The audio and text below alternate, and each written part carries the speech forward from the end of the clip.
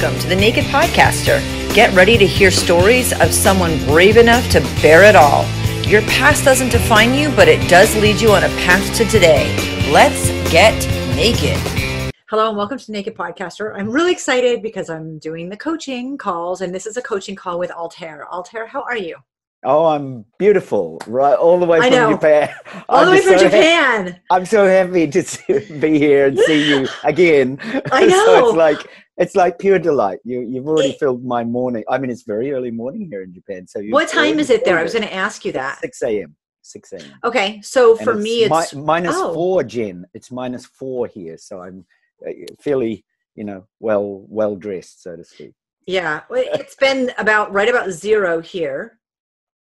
It was below zero here this morning too, but it's 1 o'clock in the afternoon. So I just ate lunch and you're getting ready for breakfast. So exactly. Yes, that's so great. So you were on my show before and we have those notes, the link and the notes in our show notes. So we'll go over that. But now this is a coaching call, which is a lot different. So now you're taking me through my journey as a coaching client. And I have been so excited because you asked me for numbers, but tell me about the business and what you're doing and your website. Okay, so the business is called Raising Our Vibration, and you can either find it through a community called Raising Our Vibration Community on Facebook, or you can go to raisingourvibration.net, which will take you straight to the business part of it. The business is really about awakening you to purpose in this life, understanding what blocks are holding you back from the purpose in that life, and doing this through a process of subtle energy meditation. So we take people through a 10-week course. It's had such rave reviews. We're really honored to take people on this sacred journey. The reviews are on the website, so you can have a look there yourself. But it's really about us diving deep into our inner self, into the energies, the consciousness, the transformations we go through in life, and making some sense of them. Because for the most part, you land here on this planet, you're put with a family that either you get on well with or you don't get on well with. Yeah. And you get out there in the environment, which you either get on well with or you don't get on well with. And you look at this world and the chaotic kind of semblance of stuff that's all put together and go, how do I make sense of that?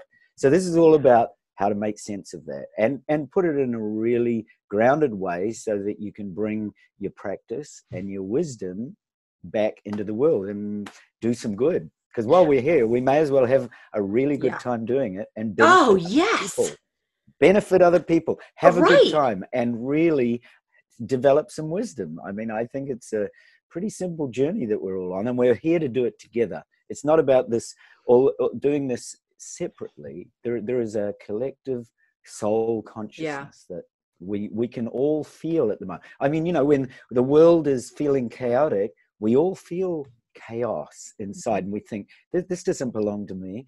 So why shouldn't we feel the opposite? When we all feel joy and cohesive and coherent and in love, why can't we feel that all the time? Well, we can. And so this is part of the journey of getting us all together to do that. So the 10-week course, it's not open. Well, this will release when it releases. So even if it's not open, you have a way to contact you so that they can get on the next list for the next 10 weeks. They can get on the next list. Yes. Yeah, it's filling up fast. We've got another course. We've got a course that's full at the moment that started in January. We've got another course that's already about a fifth full in July. So we do it every 3 to 4 months, roughly. Okay. So yeah, it's exciting to feel because we only just opened this part of it. Both Kevin Schaininger and I have been running Raising Our Vibration just only beginning this year. So we began last year with a core group, which was a wonderful group of people who came together and volunteered their time to give to us to experiment with them and work with them and find out what made them tick. And it was magic, absolutely magic. They're the most beautiful people and they're still with us. I mean, I think that was sort of a tribute to both sides, both what we were doing and what they were offering, is that they've stuck with us now a year later. We've taken them into an advanced course and we're still going there. So it's like a journey to the center of the self all together, all as one. That's crazy amazing. I mean, I'd be like, please let me be your guinea pig. But Also, there's so much on the, so I cyber stalk you since we last, Oh, I love I mean, that. I know, I love it. Right. And you have so much information out there anyway. You have a YouTube channel, you have a Facebook channel, you're very interactive, and you're in Japan, like you said. So everything is done just like this via Zoom. I thought at first, when I first started the podcast 3 years ago, I didn't think, I was concerned that I wouldn't connect with people as well as I do in person, but I don't find that at all. No, me neither. I feel like I know you're like family, right? I know, I know. It's like, oh, Jen, what have you been up to? And then it's the same with my friend Kevin. Do you know Kevin and I, who run this course, we have never physically met. And I've never kidding. And the people that have been with us, this core group that have been with us for a year, we've never physically met. So I just think that is a tribute to this new age of insight through this medium, which allows us to connect with people, develop really wonderful connections, and in fact, go deep into the process and transformation of consciousness without actually physically meeting. I mean, and this is just the beginning, right? Right. Think 50 to 100 years from now. I can't even imagine. I can't even imagine. It will be. And I think that these are the reasons that technology can be so amazing. I do find that when you look around in the outside world, it's everybody looking down at their phones. And I always feel like it's because they want to connect, where if they just looked up, you could connect in person. And I don't, I've done almost 150 episodes, right around there. And I've actually known a couple of the people, probably 5 or 6 of my interviews. I knew them and asked them to be on. But otherwise, I don't know anyone that I've ever interviewed. But I did go to London and meet one of the women that I interviewed. And it was like, we both started to cry because I knew her so well already. Yeah. And now I use the video, I released the video. But from the beginning, I used the video just because I wanted to connect with the person I was talking to. I totally having. understand. So I love this. I want to make I don't know if it's a statement or a question, probably both. I find that a lot of people, when they are getting older, especially if you've hit 40-ish, and you're kind of like, okay, wait, I've done all of these things, and now I'm hitting closer towards midlife, and I don't know what I want to be when I grow up, type of thing, or they reinvent themselves, or they're not 100% happy, so we're searching. And I think that that's very common, but I'd have to say my kids that have graduated high school, I tell them, don't worry about what you want to do for the rest of your life. It's impossible at 18. You have very little life experience. You haven't been out on your own. You've never taken all these courses that could be life-changing. You really don't know, and that's okay. But they're searching just as much, except they're much more forced into figuring out what they want to do and having a path to get there. I think once we get out of those college years and we've worked for longer and we have more life experience, we're not funneled into that as much. So we have a little more freedom in just going, now, wait a minute, I need to stop and figure this out. What are your thoughts on that? Because we're all searching. Oh, absolutely. I think fundamentally it comes down to the human being wanting to have freedom of choice. I mean, I often ask my 5-year-old daughter, what does she want to do? And she just basically wants to enjoy life and she's a dancer through and through with a lovely voice. And at the age of 5, and she just says, Dad, I just want to enjoy this life. And we talk about all sorts of dreams, where I'm doing the Awakened Mind by Anna Wise with her, and it's like with a 5-year-old, and I take her through all these exercises, and it's amazing the things that come out in a little soul. And I think that's what people are looking for really early on. We don't do it in our schools. We don't give people any guidance as to understanding themselves and where that soul is really going. And so absolutely with you on that. The kids feel these days, especially they grow into teens, then they grow into a young adult, and they feel forced down this sort of tube of, oh, okay, I've got to do this. I've got to go to this institution. I've got to be, on this list of people for these jobs, or I want to go to Stanford or Harvard or whatever it happens to be. They feel pushed down the alley, and no more so than in Japan, where if you don't get in the right kindergarten, you don't get to the right elementary school, you don't get to the right high school, and you don't go on and to the university and then into the company that those universities are feeding into, at 5. that you can't get into any other way. And, I see the pressure on the faces of the dads and mums here. And I just think, what are you feeding your kids? You're just feeding them a whole pipeline that you were used to. You're not actually open to the fact that here's a whole new generation of souls that are coming on this planet to do something for it.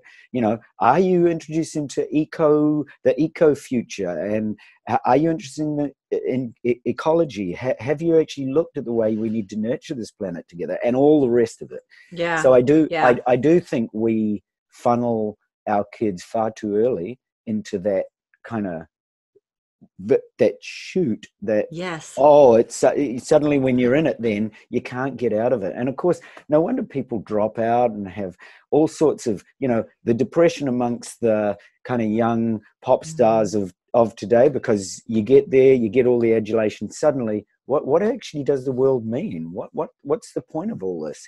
I've suddenly found myself in a position that I didn't really have a lot to do with getting here. I kind of was at the mercy of social media or peer pressure or all the other things that have kind of driven me here, but I haven't actually had the freedom of choice. So it comes back to, people are kind of looking for that something where they're going to settle, but first they need to understand that freedom of choice. Like, what is it that is going to give them the opportunity to explore what they really want?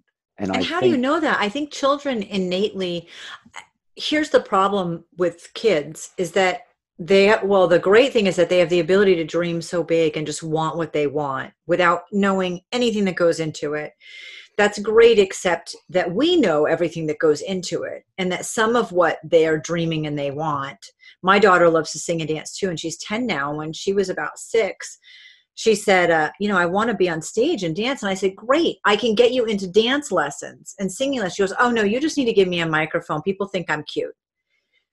And that's true, but that's not sustainable either. And so as a parent, what's so hard, I find, is like to guide them so that they don't lose sight of those lovely desires that they have, at the same time teaching them slowly what the reality is. In my mind, there are more steps to that process, and you don't want to squash them. It's hard to nurture that so that you keep it going as an adult, but also have the doses, I guess, of reality. So I do think that's a big part of it, is that foundation of what happens. So here we are. Maya's come to join us because Maya has had a scary dream.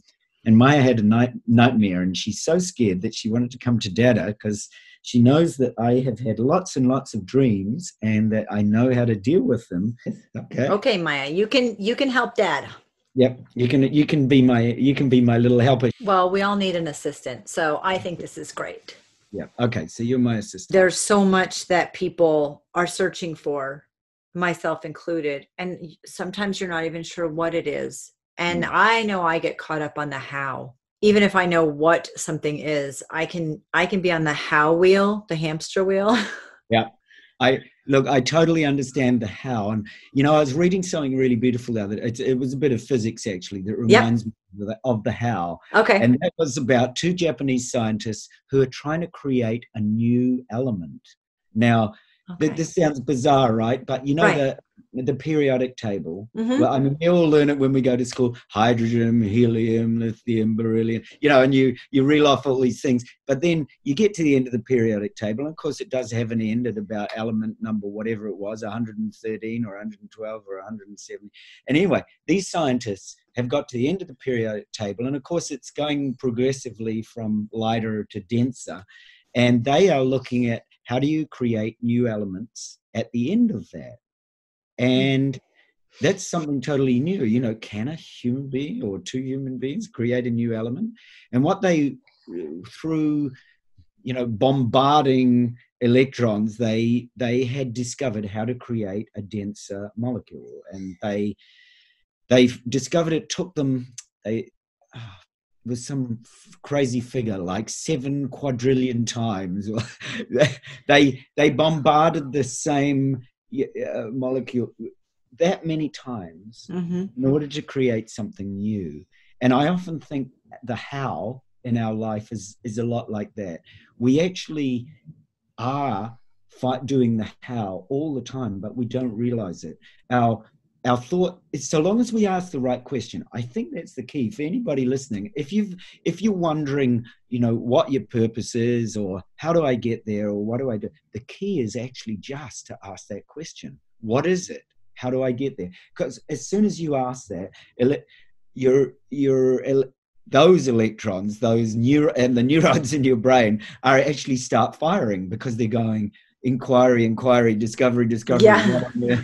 What on earth does that mean? I got absolutely no idea. But so long as you keep asking that question 7 quadrillion times, which in fact, if you look at the fact that we have 60,000 thoughts a day, and most of them we're repeating from yesterday, okay, you start to realize that figure is going to actually start to mount up. You are going to mount up millions of thoughts. And if the thoughts are focused and concentrated in a particular direction, they will give you an answer. I mean, it's a bit like Archimedes, and Eureka. You keep doing that, and actually that good old brain is percolating some kind of response. And it doesn't necessarily come in all those busy moments when you're asking that question over and over again. It's quite often in a bath or a forest walk, or something, beautiful time with your lover, and you're hanging out quiet, and then suddenly, oh, that's it. That's the answer. So, you have to listen too. And I think sometimes we don't listen, I totally agree. It's right. There's a joke about a man who's in a flood zone, and he's trying to save these people. And I'm not getting all religious, whatever you believe, but I'm going to say the word God. God, send me a boat. A boat comes. He helps the people get on, but he stays and he finds more people. God, please send a boat to rescue these people. And that happens. And then the man drowns, and he gets up to heaven and said, why didn't you save me? And he's like, I sent 3 boats. However that goes, I think sometimes we're asking, and it's right here, and we're looking around it to, Yeah. And so I think we also have to listen. I know when I had always said I wanted to write a book, and I lost my job because the nonprofit lost the funding. And my husband looked at me and said, well, you have 5 months that you could take off. So why don't you take it off and write the book you've always wanted to write? And I was like, well, first of all, that's a gift. That was huge. But then I said, so what that tells me is that I have to decide, do I want to write a book, or do I want to be the person that just talks about how I want to write a book? So I wrote the book. Yeah. But we don't always, I could have just said, oh no, I need to go back to work, instead of stopping and thinking, oh my gosh, that's a gift right there in front of me. And I wrote a book in 2 months. And the same thing with the podcast. Someone said, you want to help other people get their story out, but not everybody wants to write a book of their own. Why don't you start a podcast and hand me a microphone? And within a month I start. So you do kind of have to ask the question, but you also have to listen to the answer. And I don't think we're always great. I mean, I gave 2 examples where I just did a great job, but I'm sure there's millions that I have not. So asking the right question, asking it a lot of times. And I did have a friend who does energy work, and she looked at me one day and said, the universe will give you what you want, but not if you are confused about what you're asking for. Because you're just confusing the universe. Right. And I was like, that's where the intention is so important, right? Right. Whatever that intention is, you've got to get to so you ask the right question, and then when you get that, you listen, and then when you get that feedback, then you've got to stay really, really focused on that intention. Because if you're confused, it's going to give you 1,000,001 messages. My wife and I were talking about this in terms of finances, and she said, we need more money. And I said, are you sure it's money? If you just ask for money, you might get money, and let's say you get a whole lot of money, but you're not ready for it, or you get a little money. What are you actually asking for? And she said, freedom. I said, what? To travel? Yeah, to travel. She said, well, I said, isn't that actually what you're asking for? You're not asking for money. You just want the freedom to travel. Which could come in a completely different container than money. It did. Well, do you know, she won a trip some years ago to Spain, and I said, you asked for money back then, and it came to you as a trip. And that wasn't, and in fact, your real deeper motive was that you wanted to travel. So it's not about, you've got to look at what you're asking for. When you're talking about listening, I was thinking in Japan, there is a goddess known as Kanon Sama, who's the goddess of compassion. And she, in China, she's known as Guan Yin, and in India and Tibet, she's known as Avalokiteshvara. And she's all about listening to the cries of suffering with a compassionate ear. And when you turn that on yourself, it's like listening to your own suffering with a compassionate ear, because in fact, your soul's crying out. You're in this job, you don't like it a whole bunch, and your soul's crying out for a change. And a lot of the time, you're just not listening. And then 20 years goes down the line, and you're completely fed up. And somebody says to you, "What are you still doing in the job?" And you say, "Oh yeah, I should have listened back then in my 20s when I really knew what I was doing, but my dad and mum said I should just go ahead and do it, and I wanted to save for a house, but here I am, and I'm still frustrated with I never actually took that step." Yeah, because you didn't listen. You didn't listen to the cry of suffering from your own heart, because that's where it's coming. You're not going to be able to liberate anybody else until you liberate yourself, which was basically what the Buddha said.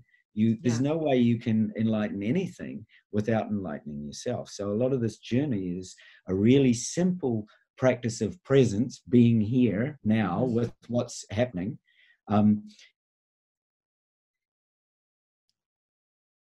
Where are you going now? This journey is about the really simple practice of presence and being here now and with what's happening, and then awareness.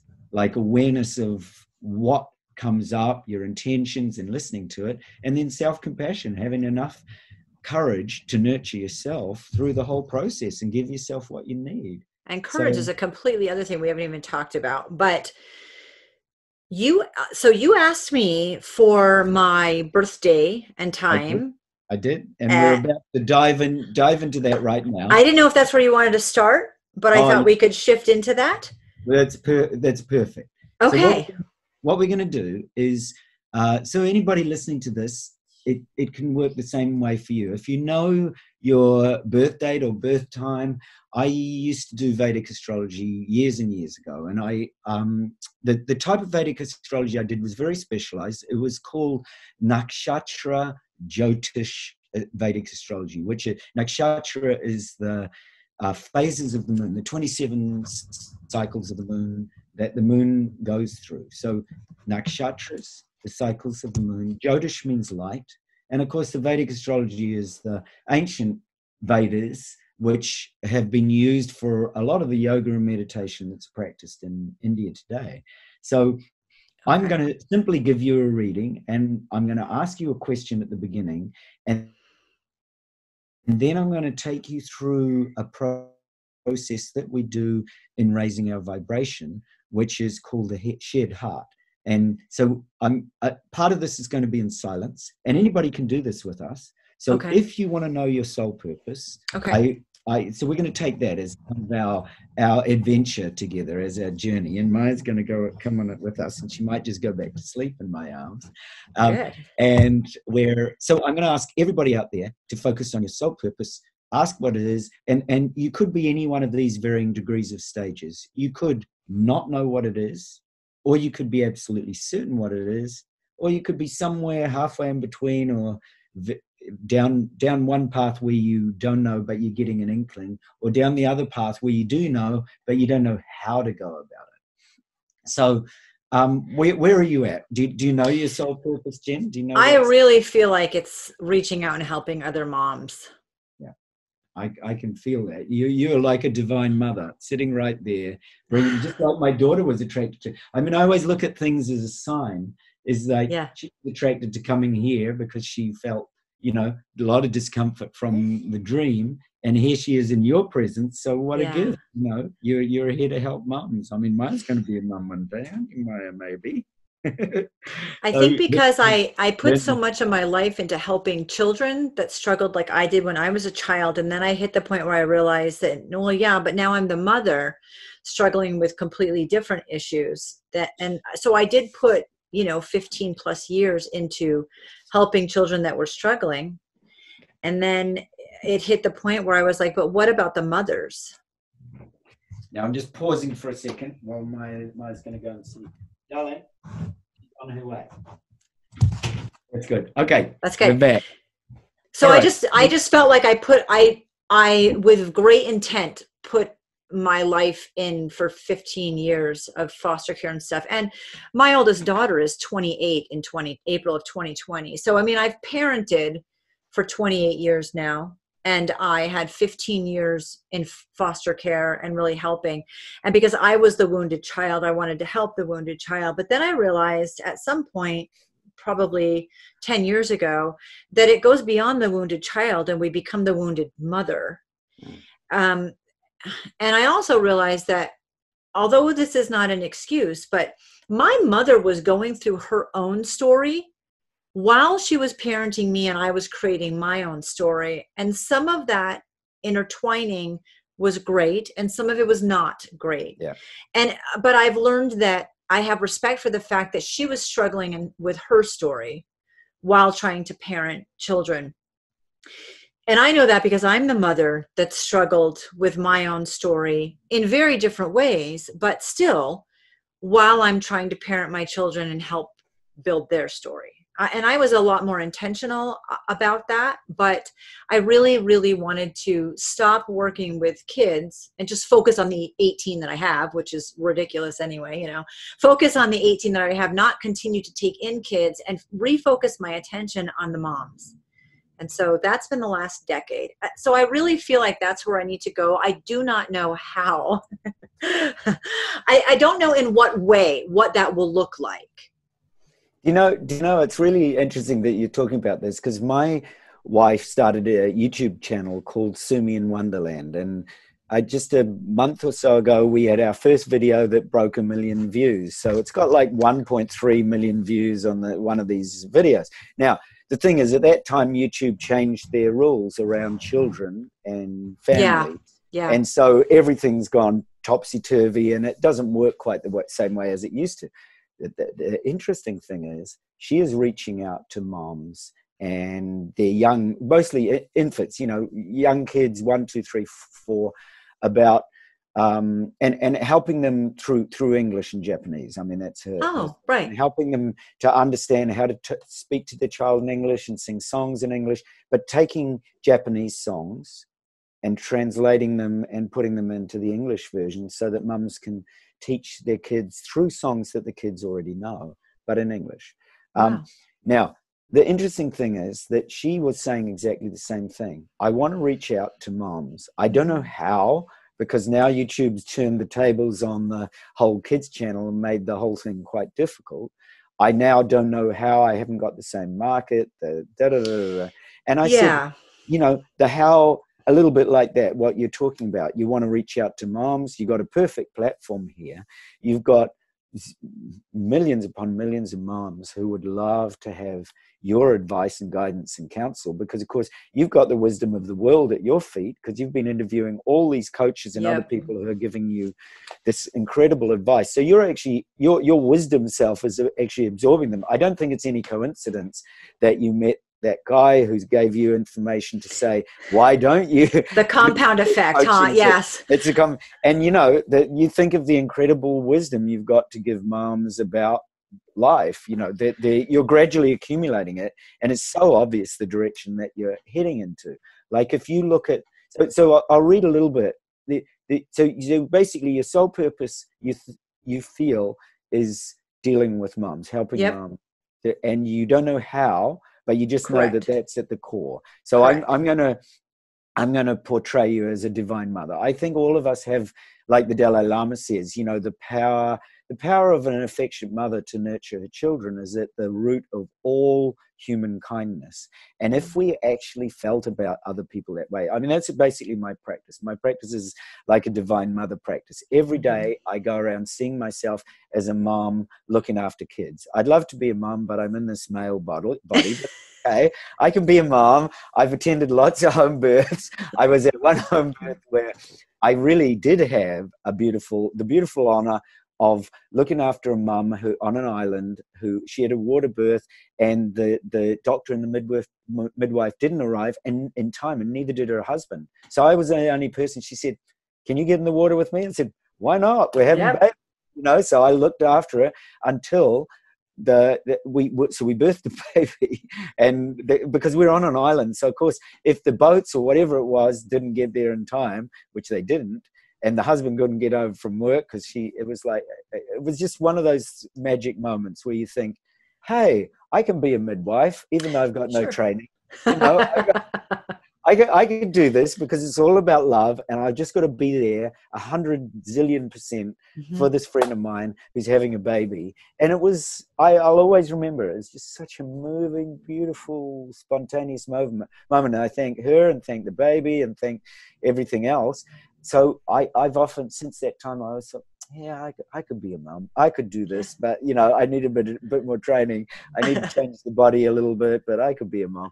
And so I really, you know, I love it when I hear beautiful souls like you who really just want to treasure moms and give them the support they need. Because when you look at it, there are millions upon millions of moms who, don't have the wisdom, don't know what to do with their kid who's crying or having nightmares, don't know what to do with their kid who just actually doesn't fit in, or the kid who hates school, or the kid who's getting into fights, or the kids who's into drugs. I mean, whatever it is, there's just so many situations where the moms just want to reach out to somebody, and you're going to be that somebody. You're going to be their divine mother. So kind of, like I say, I mean, that's how I can see you. And if you kind of look at what, so going back to this, because it's all connected with this, when I asked you for your time and date of birth and place of birth, even though Kevin and I don't do this in Raising Our Vibration, this was part of a practice I did years ago as a way to help people. You were helping mom. I was helping people with their soul purpose and their life purpose. So this is read. It used to be read on ancient leaves, and there's a book called the Book of Brigu, which I've had the fortune of seeing it in practice once. I had a friend of mine who did the same kind of reading that I'm going to do for you. She went along to a palm leaf reader in India, a Book of Brigu family astrologer, and she sat down. Remember, he's an Indian guy she's never met, and I'm with it, and she says, so what did you find out? And he says, well, and he starts to go into past lives, you know, so you're sort of thinking, yeah, well, it could be. I mean, she's a yoga teacher, but he didn't know that. So sure, she's got all these connections with yoga. And so then he starts to get into the present life. And then he just starts with something like this. So he said, you're a mom, you got 2 kids, you were married once, but that marriage ended 3 years ago. You know, and he describes her life like in incredible detail. You know, you're living in a northwestern place. It's very dry, but you're going to be moved. And then he starts to go into the future, and she just shrieked. You know, she said, I don't want to hear it anymore. I don't, because it was like flat out down to the wire detail that there was no way he could have known. And he's reading off he's reading leaves. Like, leaves. It was just that. brilliant. I think that's a new fantasy of mine now. It was just priceless. It was just priceless. That's awesome. Yeah, it was totally awesome. So, so this is basically what these old scriptures say about you and this mother awareness that you've got. So I like I say, I mean, I think it's beautiful. You can take from it everything that you want to take. And then I'm going to guide you into like one of the practices that we do in Raising Our Vibration, which is called the shared heart. Because basically what we do in the routine that we guide people through in this course is we help them to prepare. So we ask them about their soul purpose, ask them about their blocks, help them to prepare their body, heart, and mind to understand that journey through insight. And then we take them into a process of interoception, which I'm going to do, which is about stilling the body, going into mindfulness, concentrating and learning to focus and absorb into light and love and peace. And then transcending the self. So going beyond the self through stillness and into choiceless awareness. And then after that practice, which we do every week in lots of different ways, because the shared heart, which I'm going to do with you, is just one of those practices. We then get people to return and ground and reflect on what they've seen or what they've uncovered or what experience they had or what deeper energy and how to carry that practice into the world. So that's basically what happens. So got it. So I'm going to ask you to hold, and anybody who's listening, to hold this intention of either, in your case, to be a mother to all, but you don't know how. So we're going to explore how, because I'm presuming that's part of what the question is. Yeah, and how the interviews play a part. I really feel like that plays a part, but I don't know what that means. You're right. And as I said, I mean, I can easily see that the interviews are setting you up for a whole book of wisdom that you're maybe going to write or just share with people, and that wisdom is actually part of what you're going to give to moms, because they need it. You've got such incredible power at your fingertips through what you've set up already. You've almost set up the journey to be perfect. You know, you're going to be a cup or a chalice of more wisdom than perhaps any of us, because you've meaning to do it or not meaning to do it, you've got all this incredible wisdom now channeling back through to you. So mums might come along and say, oh, I just don't know how to go through that. I'm having all this energy rise up, and you say, oh, talk to Altair and Kevin, or something else. You know, I've got this movie going on my head and all these words, and I don't know what it means. So you say, oh, look, there's this guy who does back language. You know, he can help you. It was so great. So you've got all these connections as well, as this incredible wisdom that you've got. So anyway, about your birth date. So what it says about you. So I want you to hold your intention first. So you're just going to listen, and at the end of this, so I don't want you to speak during this. You're just going to listen and absorb what I say. Have you got a pen and a piece? I do. I wasn't sure if I could do that or not. Yeah, definitely. Okay. I'm going to stop at one point. I'm going to ask you to write down any insights, and then I'll get you to feed them back to me. And then I'm going to take you through the shared heart process. And at the end of that, I'll ask you to feed back what happens out of that for me. So we're just going to go through two simple processes. One is slightly shorter and one is slightly longer. All right, is that okay? Yeah. Okay, time-wise. All right. So first one, what it says about you. So this is the ancient Vedic scriptures done according to Nakshatra Jyotish astrology. So at the time you were born, the exact time, the exact date, the exact place, and your birth name. And I've done this for twins, and so there are methods where even though twins are born just a minute or two apart, you can actually do the specialized Vedic astrology, which helps you really to look at the differences between two souls born just a minute apart. Because often people say, oh, but isn't this the same for everybody born at that time? Well, no, it's not. Even within a degree of seconds, you can break it down. So you were born in the sign of what's called Punarvasu, or the star of renewal. And this is a really potent star because you're actually bringing renewal to mums. That's what it says about you. The symbols are a bow and a quiver of arrows. And this particular nakshatra wisdom is unlimited. You've basically been brought. I think part of the how is that you just have so much infinite potential in what you're touching that the sky is literally the limit.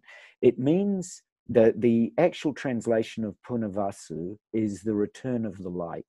And I actually think you are one of the, pioneering, standard bearers of the return of the light to this planet through the mother wisdom, through the primordial mother, through Shakti, through the original divine mother wisdom energies. So you and this energy and consciousness that you're carrying with you has the ability to bring light into the darkness, spiritual light.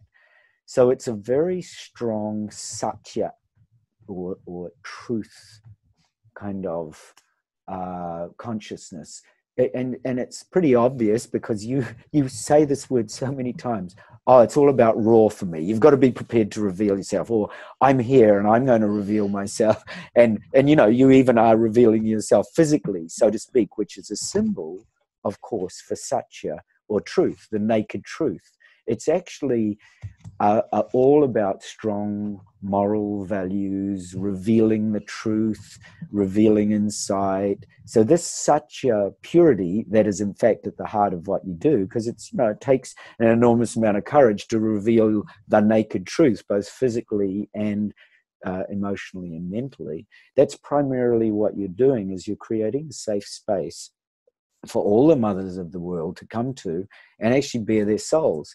There are mums who probably feel like they just want to throw their child out on the street and not have anything to do with them anymore, because inside they just don't know what to do with that boy or that girl who really is a soul that's trying to make sense of this world. So those mothers need a safe place. They need a safe place to come and bare their souls and feel that they're standing in the light of truth, and that they're going to be nurtured and have somebody to understand them. And I'm sure with 18 kids that you've been through it all. So you know something that a lot of mothers don't, and that is how to deal with the complexities of numerous personalities and numerous souls who are all crying out for your help. So you're like that Kanon Sama or Guan Yin or Avalokiteshvara. You're like that divine mother of compassion for all mothers. And I mean, that's that's basically exactly what it says as well.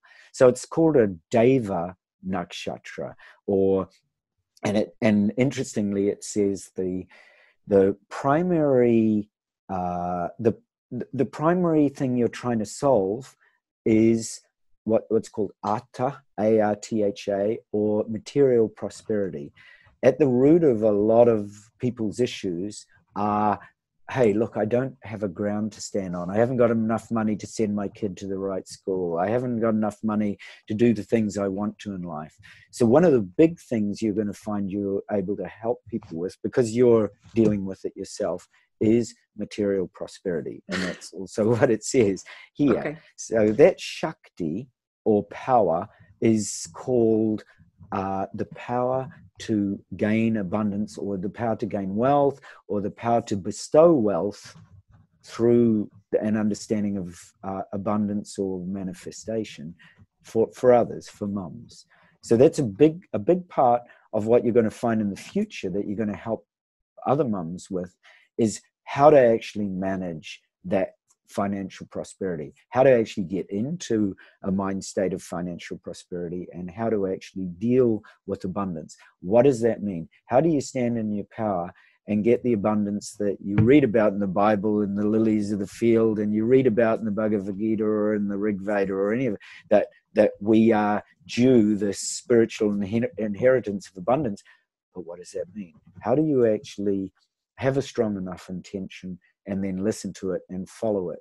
And that is a big part of both your practice and what you're going to bring to mums, is an understanding of material abundance and how to actually attract abundance and prosperity and manifestation into their lives. The main deity, and I'm not making this up just for you. I wrote actually this all down before so that you would know that the main deity is Aditi, the cosmic mother. So you were actually born in the sign of the cosmic mother, who bestows creative abundance on other mothers, on all beings who seek her blessings, but particularly on other mothers. So you're actually born in that sign, Purnavasu, the star of renewal, the star of the cosmic mother, the star of the ability to give abundance, where it's needed. And I actually think as you go on in your, practice of, as you're doing here, of helping moms, it'll suddenly twig, oh, I'm actually getting a lot of abundance from, or charities, grants, funding that I'm going to be able to use to help other people. So you're going to have this ability to help people through funds, through finances, and through creative abundance, because you'll attract it to you. So it's ruled by Jupiter. Jupiter is always the great benefic consciousness. So there is so much about expansion. I mean, you've probably felt over the time of the the podcasting that you've done, that it goes from one thing to another. It goes from the book, and then the book suddenly grows into the podcasting. The podcasting suddenly grows into these coaching sessions, and the coaching sessions grow into coaching sessions for moms, and the moms go into grants through groups like the John Templeton Foundation, for example, who gives enormous grants to people exactly like you who are seeking to help others through a program that they call, the Divine Mother of Abundance, or that they call the Mother of all things, or, whatever it happens to be called. That particular foundation, for example, helps people to further, spiritual cognition, to further love, to further all sorts of ways of benefiting this planet. It was set up some years ago by John Templeton, a philanthropist who contributes especially to this kind of project. I think the kind of thing you're doing is right down their alley. So the careers of this Punarvasu consciousness, the Star of Renewal, or the Cosmic Mother consciousness, tend to be things like acting and drama, which of course you're already doing. See, you're not doing this through an ordinary means. You've chosen the Naked Podcaster as a really big symbol of the naked truth. So you're actually using, acting, drama, and the entertainment industry, which is exactly what this says, is that this is part and parcel of what you're naturally being guided to do by the Cosmic Mother. So it also includes jobs like writing, publishing, and directing. So I've no doubt that one obvious thing you could do, and I actually am thinking right now of a young director called Matt Abraxas, who's, funnily enough, on our Raising Our Vibration course, making a documentary now about what Kevin Scheininger and I are doing with the course. You could contact him and say, look, I'm going to do this work with moms. I'd love you to be part of it and make a documentary, and we can bring moms on board and, tell their stories to the planet. Because when I was watching Trump's State of the Union speech, something I would very rarely ever do, but I came in, I just happened to drop in for a few minutes at exactly the point where he was talking about a mom and her children being there without their dad, who was away. He was a serviceman, and they brought him back in. Now, sure, it's all done for show and so on and so forth, but it was touching. It was absolutely beautiful. I thought, if that was the only part of State of the Union that somebody like me got, and forget Trump, forget everything else, it's actually all about moms, kids, families, and dads, and the beautiful things we can do for our planet. If that's the little, tiny view that I took, and that was all I saw of it, but it moved me. I felt really deeply connected to the people of America and the families of America, because I thought to myself, hey, I'm going to talk to Jen, and here's a mom who probably, at the time her husband was away on service, really needed somebody like Jen to talk to, really needed that kind of support. And here it was, put on, worldwide television, that kind of YouTube moment, but it was very touching. It was a beautiful sharing of something that we all feel, and that is that there are times when we're away from our families. I'm sure she had a lot of struggles with her kids when her husband's away, and feels like she's doing it partly on her own. But there you go. There's the Cosmic Mother reaching out to me through a most unlikely venue, the State of the Union speech, but in a way that I could really relate to, that connected me with what we're doing here today. And I thought, what a piece of magic this world is. It's like sometimes we just see actually the gifts that we're actually supposed to see for particular reasons. So writing, publishing, directing, so I'd say, get a documentary going on what you're going to do with these mums, and get it going early, right from the inception point, because then something magic happens. You've got a vehicle there already to reach out to people. So the other kind of thing, spiritual teachers, you're a born spiritual teacher. I mean, it's obvious. You've got this heart of a mom. You've got I was watching that film on Netflix called The Good Place or whatever it's called. Mm-hmm. Yeah, and I was thinking, oh, that's just like Jen. Here you are. You're one of these people who, forget the good place for a moment, you're one of these people in the perfect place, which is here to nurture this planet, here to nurture our children, here to give benefit and love. You're already a spiritual teacher. You're already giving the advice through Satya, or the naked truth, through that, the kind of guidance that of really pure value. What are pure values? When you have an open forum to speak your heart, that is real purity right there. That is what people need.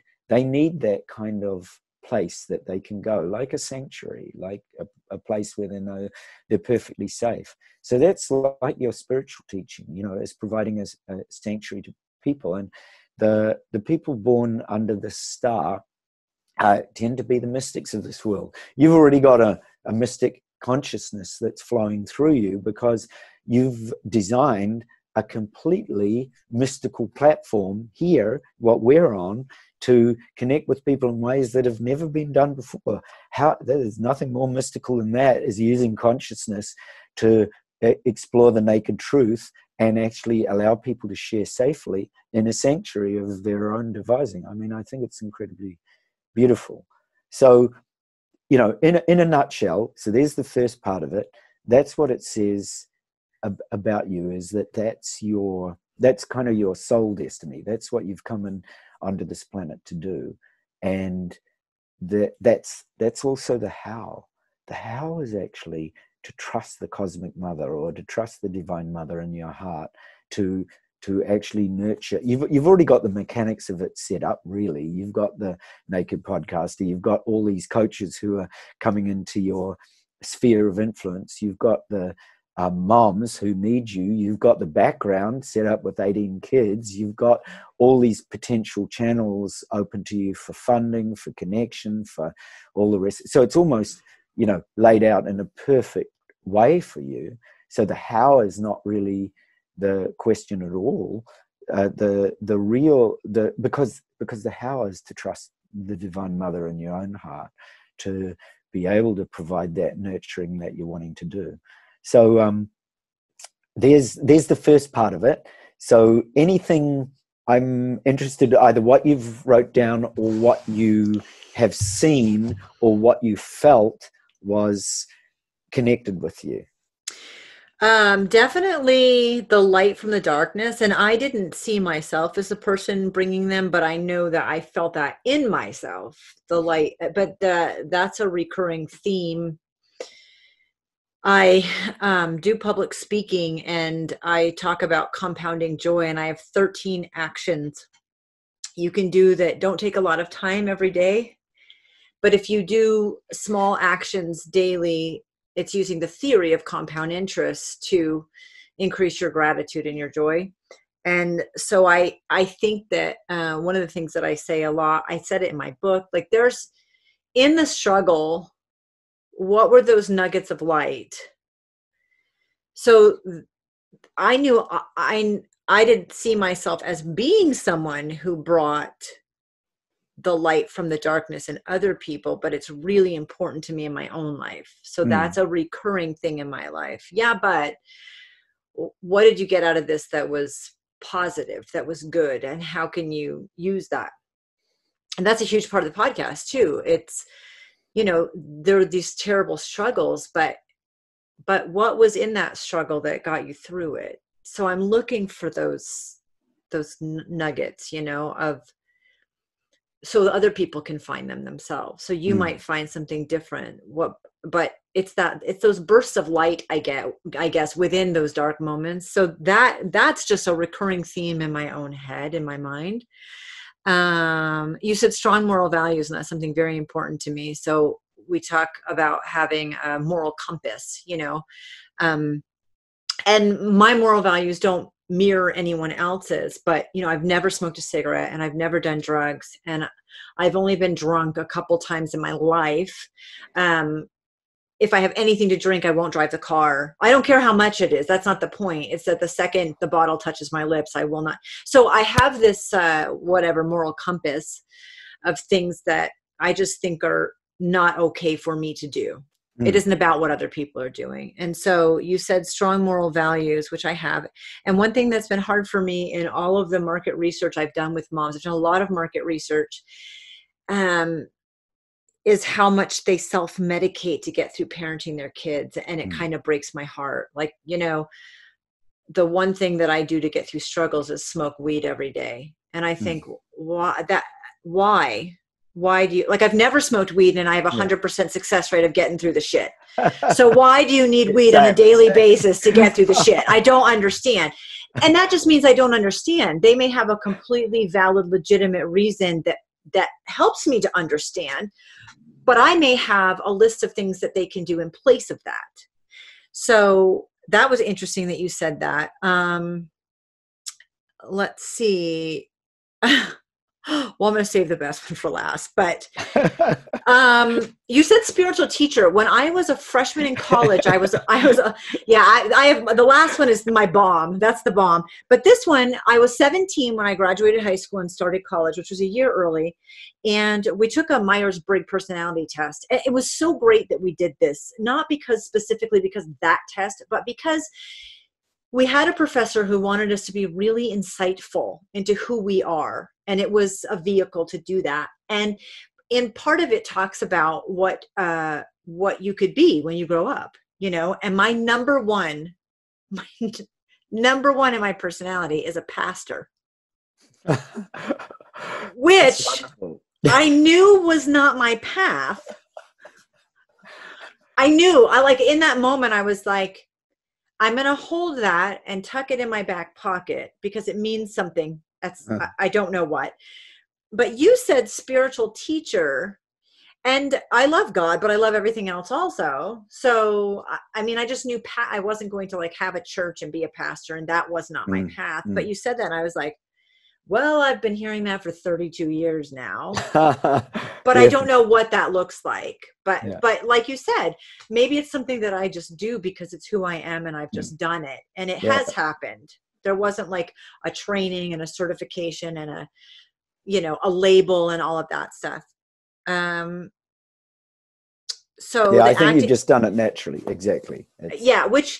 Which is great, but I remember reading that at 17 and going, oh, okay.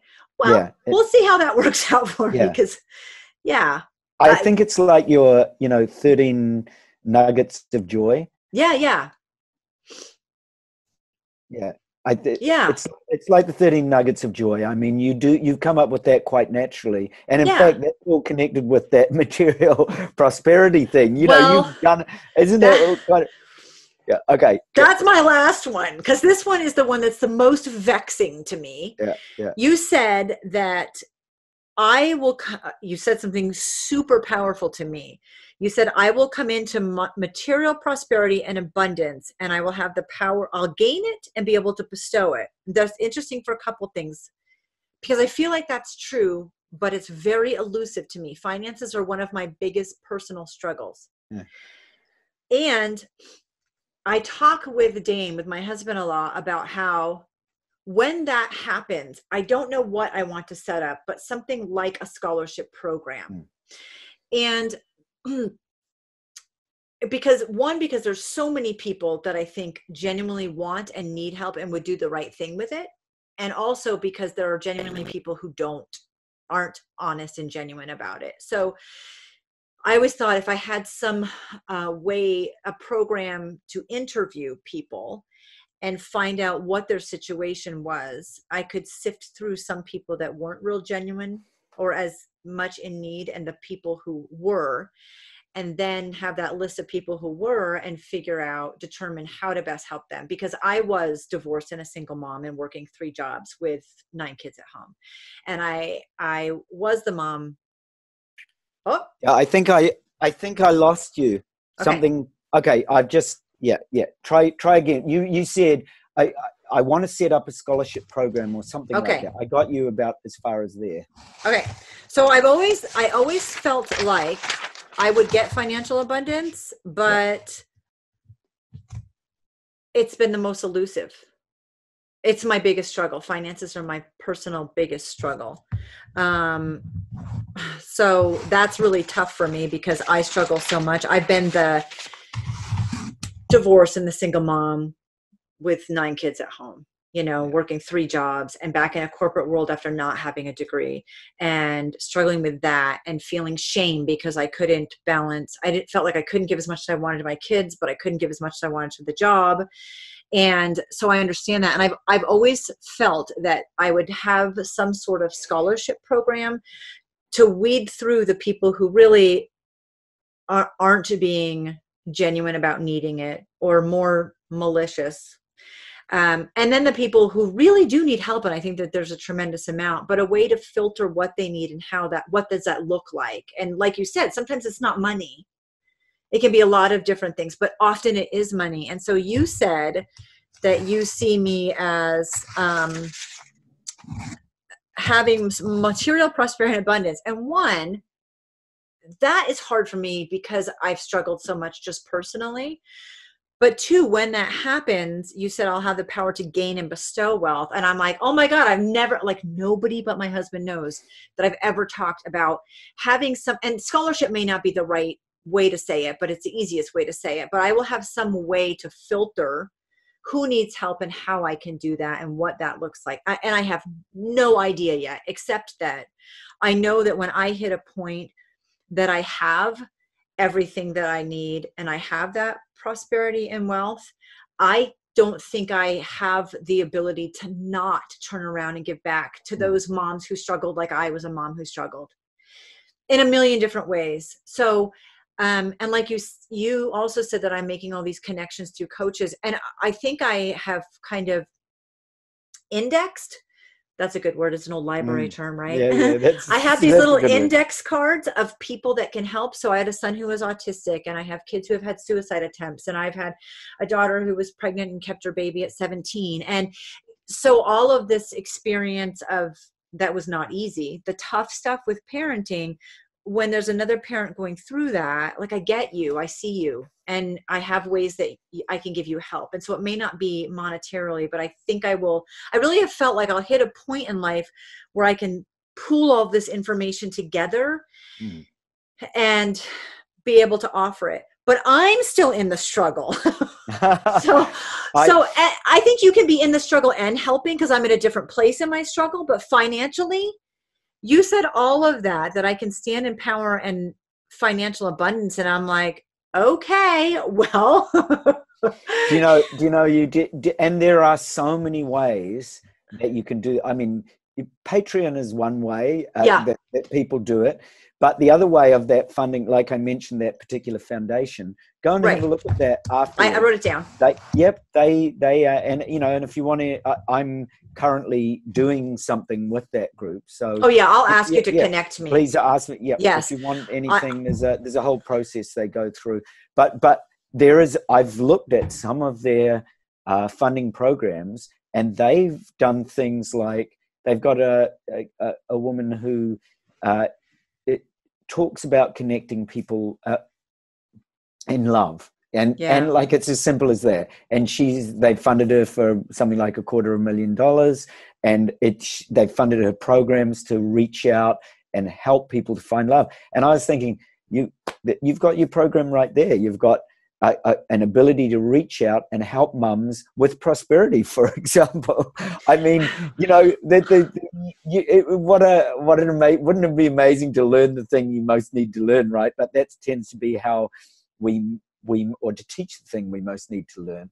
Yeah. But it's that you've got those connections. You've got this incredible library of all these interviews and podcasts that you've done. That are actually all these connections. And that's what they're looking for. They're not necessarily looking for you to have done all the work. They want to see that you've put in a certain amount of, of the hard work to get there. But the point of their funding is, where could you take that? And that's what I see, the potential of you to take this into the area that you want and have it funded or have it backed or have it whatever it is. I think, see, I truly believe that a lot of things, if you just listen and have conversations, and like I would have asked you, please connect me with I write notes during podcasts. And if there's anything that comes up when I stop recording, that's one of the things I do. I'd like to touch base with you on a couple of things that we talked about, if that happens. So I have no hesitation in asking for those things, which I think is a great thing. It doesn't bother me at all to ask to be connected to someone. You said that I have to trust the mother within myself. And my first thing I'd be like, well, how? Which is the wrong question.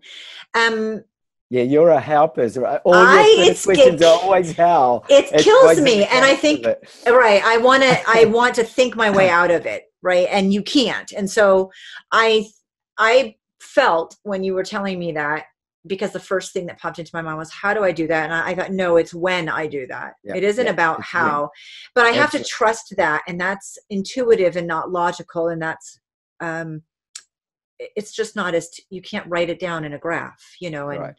And so I just feel like what my husband says, it's like you're standing on the edge of a cliff and you need like a breath to just send you over. Yep. And you just need to sit and continue to do the things you're doing until the breath, you need to just wait for the wind. Yeah. He's like, you are right there. And I don't even know entirely what it will look like once I fall, but I'm okay with that part. I'm okay thinking scholarship and having it be something totally different. I'm fine with rolling with what it is, but yeah. Yeah, well, it's like that story I told you in the beginning about the physicist doing it, a trillion times. Imagine doing something a trillion times and then you suddenly hit the one. It's like the light bulb. You kind of, it's that same thing. Is that you just keep doing what you're doing, and then and gradually it builds, and people like me and other people start saying to you, hey, look, actually, here's the way you do it. Yes. Well, okay, so how. You don't need to think about the how. It's so hard out there. So hard. And actually, that has happened. I think things are, when you look at influencers, for example, I think part of it is doing the same thing consistently over time, which is the theory of compound interest, which is what I use in Compounding Joy. It's not doing one big bang. It's doing all of those little tests until the one little test happens, or doing the same podcast interviews. And I love it. So I am enjoying doing it over and over again consistently over time. And I think it's also sometimes the one connection that just kind of goes, oh, and things sort of go kaboom. Yeah. So I think it's consistency and compound interest and the Big Bang Theory, I think, combined so I really believe that it's not one or the other, but the combination that makes it great. So I'm waiting. I'm doing my consistently over time and waiting for other things to happen. The Big Bang. So okay. Altair, thank you. This was incredible. That was wonderful. What incredible time. Yes, I feel like I've been on a big journey with you, and it's what a wonderful way to know each other and go into depth and spend some quality time and do some beautiful things, even though we're this far or only this far away. I know. It's crazy. That's crazy. Thank you. It was beautiful. What a treasure. Thank you.